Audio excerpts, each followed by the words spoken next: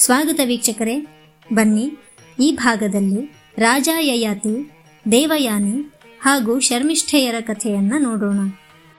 ವಿಧಿವಿಲಾಸದಂತೆ ರಾಜಕುಮಾರಿಯಾದ ಶರ್ಮಿಷ್ಠೆಯು ದೇವಯಾನಿಯ ದಾಸ್ಯವೃತ್ತಿಯನ್ನು ಪ್ರಾರಂಭಿಸಿದಳು.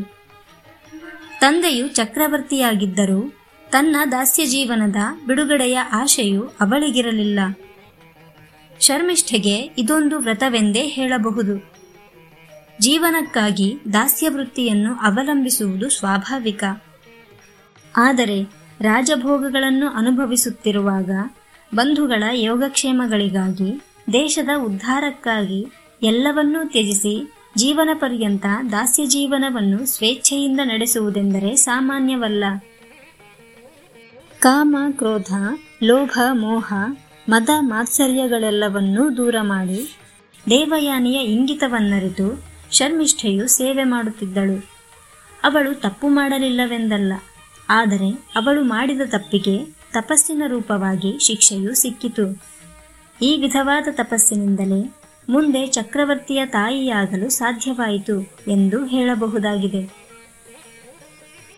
ಜನಮೇಜಯ ಹಲವು ದಿನಗಳ ನಂತರ ವಸಂತಶ್ರೀಯೊಡನೆ ಕಲೆತು ಆನಂದವನ್ನನುಭವಿಸಲು ದೇವಯಾನಿಯು ಸಖಿಯಾದ ಶರ್ಮಿಷ್ಠೆಯೊಡನೆ ವನಪ್ರವೇಶ ಮಾಡಿದಳು.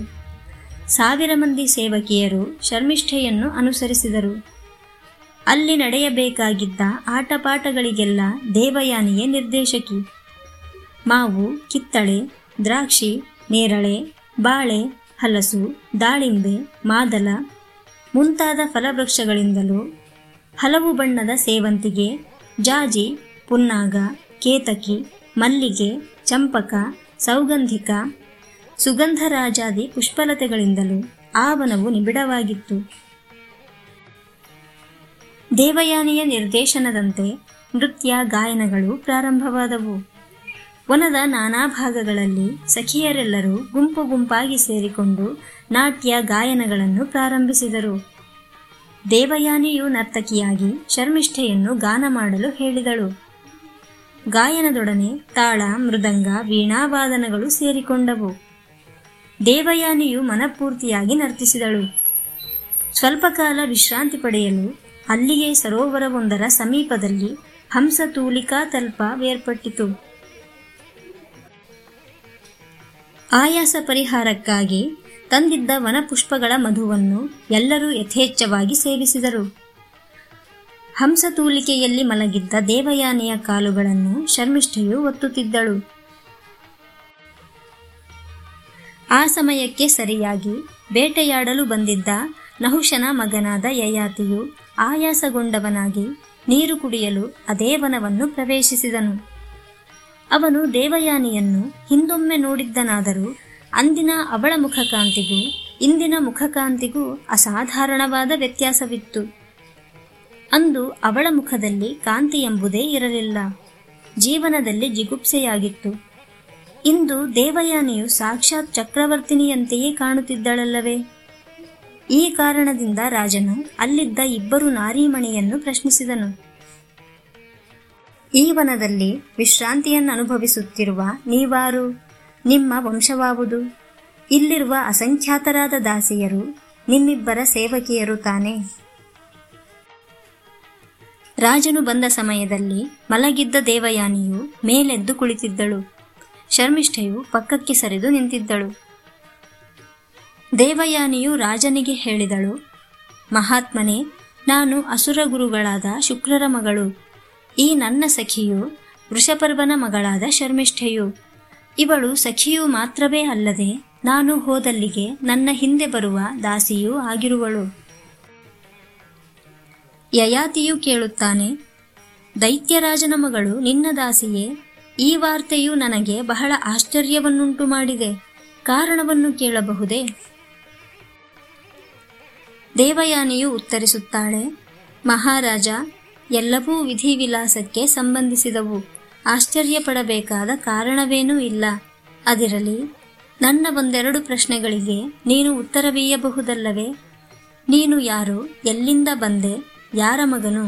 ನಿನ್ನ ವೇಷಭೂಷಣಗಳು, ನಡೆನುಡಿಗಳು, ಮುಖಲಕ್ಷಣ ಇವುಗಳಿಂದ ರಾಜನಂತೆ ತೋರುವೆ. ಆದರೆ ಬ್ರಾಹ್ಮೀವಾಣಿಯನ್ನು ಅಥವಾ ವಿಶುದ್ಧ ಸಂಸ್ಕೃತ ವಾಣಿಯನ್ನು ಆಡುತ್ತಿರುವೆ. ಯಯಾತಿಯು ಉತ್ತರಿಸುತ್ತಾನೆ, ನಿನ್ನ ಊಹೆಯು ನಿಜ. ನಾನೊಬ್ಬ ರಾಜನ ಮಗ. ನನ್ನನ್ನು ಯಯಾತಿ ಎಂದು ಕರೆಯುತ್ತಾರೆ. ನಾನು ಹಲವಾರು ದೇಶಗಳಿಗೆ ರಾಜನಾಗಿದ್ದೇನೆ. ನಾನು ಬ್ರಹ್ಮಚರ್ಯದಲ್ಲಿದ್ದು ಸಾಂಗೋಪಾಂಗವಾಗಿ ವೇದಾಭ್ಯಾಸವನ್ನು ಮಾಡಿರುವೆನು. ದೇವಯಾನಿಯು ಕೇಳುತ್ತಾಳೆ, ನೀನಿಲ್ಲಿ ಬಂದುದೇಕೆ? ಕಮಲವನ್ನು ಆರಿಸಲೆಂದೋ ಅಥವಾ ಬೇಟೆಗಾಗಿ ಬಂದೆಯೋ?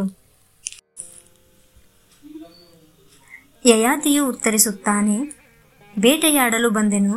ಬೇಟೆಯಾಡಿ ಬಳಲಿ ಬೇಸತ್ತೆನಾದ ಕಾರಣ ನೀರು ಕುಡಿಯಲು ಸರೋವರವನ್ನು ಹುಡುಕುತ್ತಾ ಇಲ್ಲಿಗೆ ಬಂದಿರುವೆನು. ಇನ್ನು ನೀನು ಅನುಜ್ಞೆಯನ್ನಿತ್ತರೆ ಹೊರಡುವೆನು. ದೇವಯಾನಿಯು ಒಡನೆಗೆ ಮೇಲೆದ್ದಳು. ಮಹಾರಾಜ, ನಾನು 2000 ಸಖಿಯರೊಡನೆ ಮತ್ತು ದಾಸಿಯಾದ ಶರ್ಮಿಷ್ಠೆಯಿಂದೊಡಗೂಡಿ ನಿನ್ನ ಆಜ್ಞೆಯನ್ನು ಪರಿಪಾಲಿಸಲು ಸಿದ್ಧಳಾಗಿರುವೆನು. ಇನ್ನು ಮುಂದೆ ನೀನು ನನಗೆ ಸಖನು ಮಾತ್ರವಲ್ಲದೆ ಪ್ರಾಣೇಶ್ವರನೂ ಆಗಿರುತ್ತೀಯೆ. ದೇವಯಾನಿಯ ಮಾತುಗಳನ್ನು ಕೇಳಿದೊಡನೆಗೆ ರಾಜನಿಗೆ ರೋಮಾಂಚನವಾಯಿತು. 1-2 ಹೆಜ್ಜೆಗಳು ಹಿಂದೆ ಸರಿದು ಹೇಳಿದನು, ಬ್ರಾಹ್ಮಣ ಪುತ್ರಿಯೇ, ನಿನ್ನನ್ನು ಪರಿಗ್ರಹಿಸಲು ನಾನು ಸರ್ವಥಾ ಯೋಗ್ಯನಲ್ಲ. ನೀನು ಶುಕ್ರರ ಮಗಳಾಗಿರುವುದರಿಂದ ನನಗಿಂತಲೂ ಸರ್ವಥಾ ಉತ್ತಮಳು. ನಿನ್ನ ತಂದೆಯವರು ನನಗೆ ಮಾತ್ರವಲ್ಲ, ನನಗಿಂತಲೂ ಶ್ರೇಷ್ಠನಾದ ಚಕ್ರವರ್ತಿಗೂ ನಿನ್ನನ್ನು ಕೊಟ್ಟು ಮದುವೆಯನ್ನು ಮಾಡಲಾರರು. ದೇವಯಾನಿಯು ಹೇಳುತ್ತಾಳೆ, ಮಹಾರಾಜ, ಶಂಕಿಸಬೇಡ. ಬ್ರಾಹ್ಮಣ ಕ್ಷತ್ರಿಯರಲ್ಲಿ ಪರಸ್ಪರ ವಿವಾಹಗಳು ಈಗಾಗಲೇ ಹಲವಾರು ಕಡೆಗಳಲ್ಲಿ ನಡೆದು ಹೋಗಿವೆ. ಅದೂ ಅಲ್ಲದೆ ನೀನು ರಾಜರ್ಷಿಯ ಮಗನು ಮತ್ತು ರಾಜರ್ಷಿಯೂ ಆಗಿರುವೆ. ಹೀಗಿರದಿದ್ದರೆ ನನ್ನ ಮನಸ್ಸು ನಿನ್ನಲ್ಲಿ ಅನುರಕ್ತವೇ ಆಗುತ್ತಿರಲಿಲ್ಲ. ಈ ಕಾರಣದಿಂದ ನೀನು ನನ್ನನ್ನು ಮದುವೆಯಾಗಲು ಹಿಂಜರಿಯಬೇಡ. ಯಯಾತಿಯು ಉತ್ತರಿಸುತ್ತಾನೆ, ಆದರೂ ವರಾಂಗನಿಗೆ 4 ವರ್ಣಗಳು ಪರಮಪುರುಷನ ಶರೀರದಿಂದಲೇ ಉತ್ಪನ್ನವಾದುವೆಂಬುದು ನಿಶ್ಚಯ. ಆದರೆ ಅವರವರ ಗುಣಕರ್ಮಗಳು ಬೇರೆ ಬೇರೆಯಾಗಿರುತ್ತವೆ ಮತ್ತು ಶೌಚಾಚಾರಗಳು ವ್ಯತ್ಯಾಸವಾಗಿರುತ್ತವೆ. ಗುಣಕರ್ಮಗಳಿಗೆ ಅನುಸಾರವಾಗಿ ಬ್ರಾಹ್ಮಣ ವರ್ಣವು ಉಳಿದ ವರ್ಣಗಳಿಗಿಂತಲೂ ಶ್ರೇಷ್ಠವೆಂಬುದರಲ್ಲಿ ಯಾವ ಸಂಶಯವೂ ಇಲ್ಲ. ದೇವಯಾನಿಯು ಹೇಳುತ್ತಾಳೆ, ಮಹಾರಾಜ, ನಿನ್ನನ್ನು ನಾನು ಮದುವೆಯಾಗಲು ಮುಖ್ಯ ಕಾರಣವೂ ಮತ್ತೊಂದಿದೆ. ನನ್ನ ಪಾಣಿಗ್ರಹಣವನ್ನು ಮೊದಲು ಮಾಡಿದವನು ನೀನೇ ಅಲ್ಲವೇ? ಪಾಣಿಗ್ರಹಣಕ್ಕೆ ಕಾರಣವು ಯಾವುದಾದರೂ ಇರಬಹುದು. ಆದರೆ ರಾಜರ್ಷಿ ಪುತ್ರನು ರಾಜರ್ಷಿಯೂ ಆಗಿರುವ ನಿನ್ನಿಂದ ಪರಿಗ್ರಹಿತವಾದ ಪಾಣಿಯನ್ನು ಮತ್ತಾರೂ ತಾನೇ ಪರಿಗ್ರಹಿಸಲು ಸಾಧ್ಯವಾಗುವುದು? ಯಯಾತಿಯು ಹಿಂದೆ ನಡೆದುದನ್ನು ಕ್ಷಣಕಾಲ ಯೋಚಿಸಿ ಹೇಳಿದನು, ನೀನು ಹೇಳುವುದು ನಿಜ. ಆದರೆ ಬ್ರಾಹ್ಮಣನನ್ನು ಕೆಣಕಿ ಕೋಪಗೊಳಿಸಬಾರದೆಂದು ಹಿರಿಯರು ಹೇಳುವರು. ಕೋಪಗೊಂಡ ವಿಷದ ಹಾವಿನೊಡನೆ ಸರಸವಾಡಬಹುದು. ಹಲ್ಲಿನಲ್ಲಿ ವಿಷವಿರುವ ಹಾವಿಗಿಂತಲೂ ಸರ್ವತೋಮುಖವಾಗಿ ಉರಿಯುತ್ತಿರುವ ಬೆಂಕಿಗಿಂತಲೂ ಬ್ರಾಹ್ಮಣನು ಕೆಣಕಲು ಸಾಧ್ಯವಿಲ್ಲದವನೆಂಬುದನ್ನು ವಿವೇಕಿಯು ಅರಿತುಕೊಳ್ಳಬೇಕು. ದೇವಯಾನಿಯು ಕೇಳುತ್ತಾಳೆ, ಬ್ರಾಹ್ಮಣನ ವಿಷಯದಲ್ಲಿ ಹೀಗೇಕೆ ಹೇಳುವೆ ಮಹಾರಾಜ? ಅಗ್ನಿಗಿಂತಲೂ ವಿಷಸರ್ಪಕ್ಕಿಂತಲೂ ಬ್ರಾಹ್ಮಣನು ಕ್ರೂರಿಯೇ? ಯಯಾತಿಯು ಹೇಳುತ್ತಾನೆ, ಸುಂದರಿ, ಬ್ರಾಹ್ಮಣನೆಂದಿಗೂ ಕ್ರೂರಿಯಲ್ಲ, ಸತ್ವಗುಣ ಸಂಪನ್ನನು. ಸತ್ವಗುಣವಿಹೀನನು ಬ್ರಾಹ್ಮಣನಾಗಲಾರನು. ಆದರೆ ಬ್ರಾಹ್ಮಣನ ಕೋಪವು ಮಹಾಕ್ರೂರವಾದುದು. ವಿಷಸರ್ಪವು ಕಚ್ಚಿ ಒಬ್ಬನನ್ನು ಮಾತ್ರವೇ ಸಾಯಿಸಬಲ್ಲುದು. ಆಯುಧದಿಂದ ಒಮ್ಮೆ ಒಬ್ಬನನ್ನು ಮಾತ್ರವೇ ಸಾಯಿಸಬಹುದು. ಆದರೆ ಕೋಪಗೊಂಡ ಬ್ರಾಹ್ಮಣನು ಒಬ್ಬನನ್ನು ಮಾತ್ರವಲ್ಲ, ಅವನ ವಂಶ, ಗ್ರಾಮ, ಪಟ್ಟಣ, ದೇಶಗಳನ್ನೂ ಧ್ವಂಸ ಮಾಡಬಲ್ಲನು. ಈ ಕಾರಣದಿಂದ ಬ್ರಾಹ್ಮಣನೊಡನೆ ಸೆಣಸಾಟವು ಕೂಡದೆಂಬ ನೀತಿಯು ಯೋಗ್ಯವಾಗಿದೆಯಲ್ಲವೇ? ನಿನ್ನನ್ನು ಮದುವೆಯಾಗಿ ಶುಕ್ರರ ಕೋಪಕ್ಕೆ ಪಾತ್ರನಾಗಿ ರಾಜ್ಯ ಕೋಶಾದಿಗಳನ್ನು ಕಳೆದುಕೊಳ್ಳಲು ಸಿದ್ಧನಾಗಿಲ್ಲ. ದೇವಯಾನಿ, ನಿನ್ನ ತಂದೆಯವರು ದಾನರೂಪವಾಗಿ ಕೊಡದೆ ನಿನ್ನನ್ನು ನಾನೆಂದೂ ಪರಿಗ್ರಹಿಸಲಾರೆನು. ದೇವಯಾನಿಯು ಹೇಳುತ್ತಾಳೆ, ಮಹಾರಾಜ, ನಾನೇ ನಿನ್ನನ್ನು ವರಿಸಿದ್ದೇನೆ. ನನ್ನ ತಂದೆಯವರು ಮದುವೆ ಮಾಡಿಕೊಟ್ಟರೆ ಪಾಣಿಗ್ರಹಣ ಮಾಡಿಕೊಳ್ಳುವೆಯಲ್ಲವೇ? ಅದಕ್ಕಾಗಿ ಸ್ವಲ್ಪವೂ ಯೋಚಿಸಬೇಡ.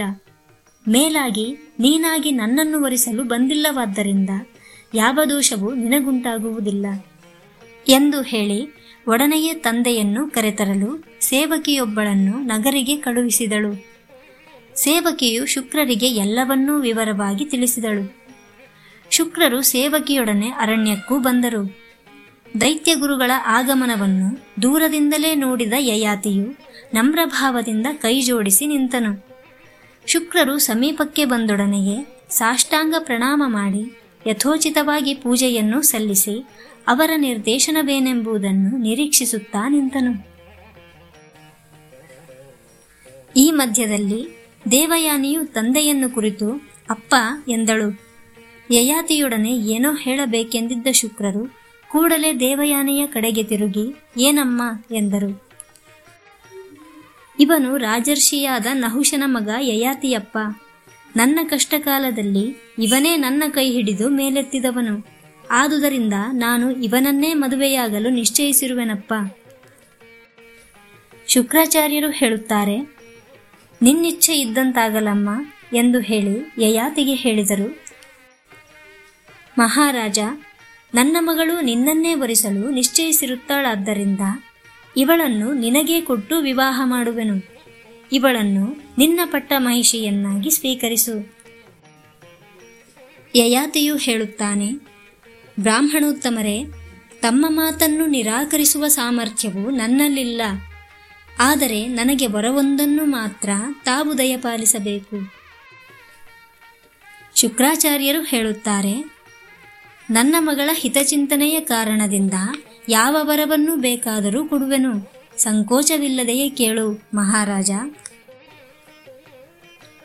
ಯಯಾತಿಯು ಕೇಳುತ್ತಾನೆ, ತಮ್ಮ ಮಗಳನ್ನು ಮದುವೆಯಾಗುವುದರಿಂದ ಶಾಸ್ತ್ರವಿಹಿತವಲ್ಲದ ವಿಲೋಮ ವಿವಾಹವು ಅಥವಾ ವರ್ಣಸಂಕರ ದೋಷವು ನನಗುಂಟಾಗಬಾರದು ಮತ್ತು ಇದರಿಂದ ನಾನು ಲೋಕದಲ್ಲಿ ಧರ್ಮಹೀನನಾಗಬಾರದು.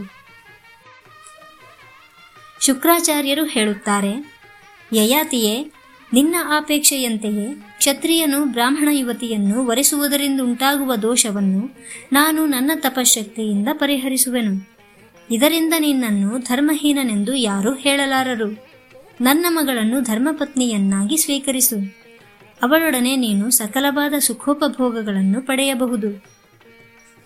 ಎರಡನೆಯದಾಗಿ, ದೇವಯಾನಿಯ ಸಖಿಯಾದ ಶರ್ಮಿಷ್ಠೆಯನ್ನು ಸಾಧಾರಣ ಸ್ತ್ರೀ ಎಂದು ಭಾವಿಸಬೇಡ.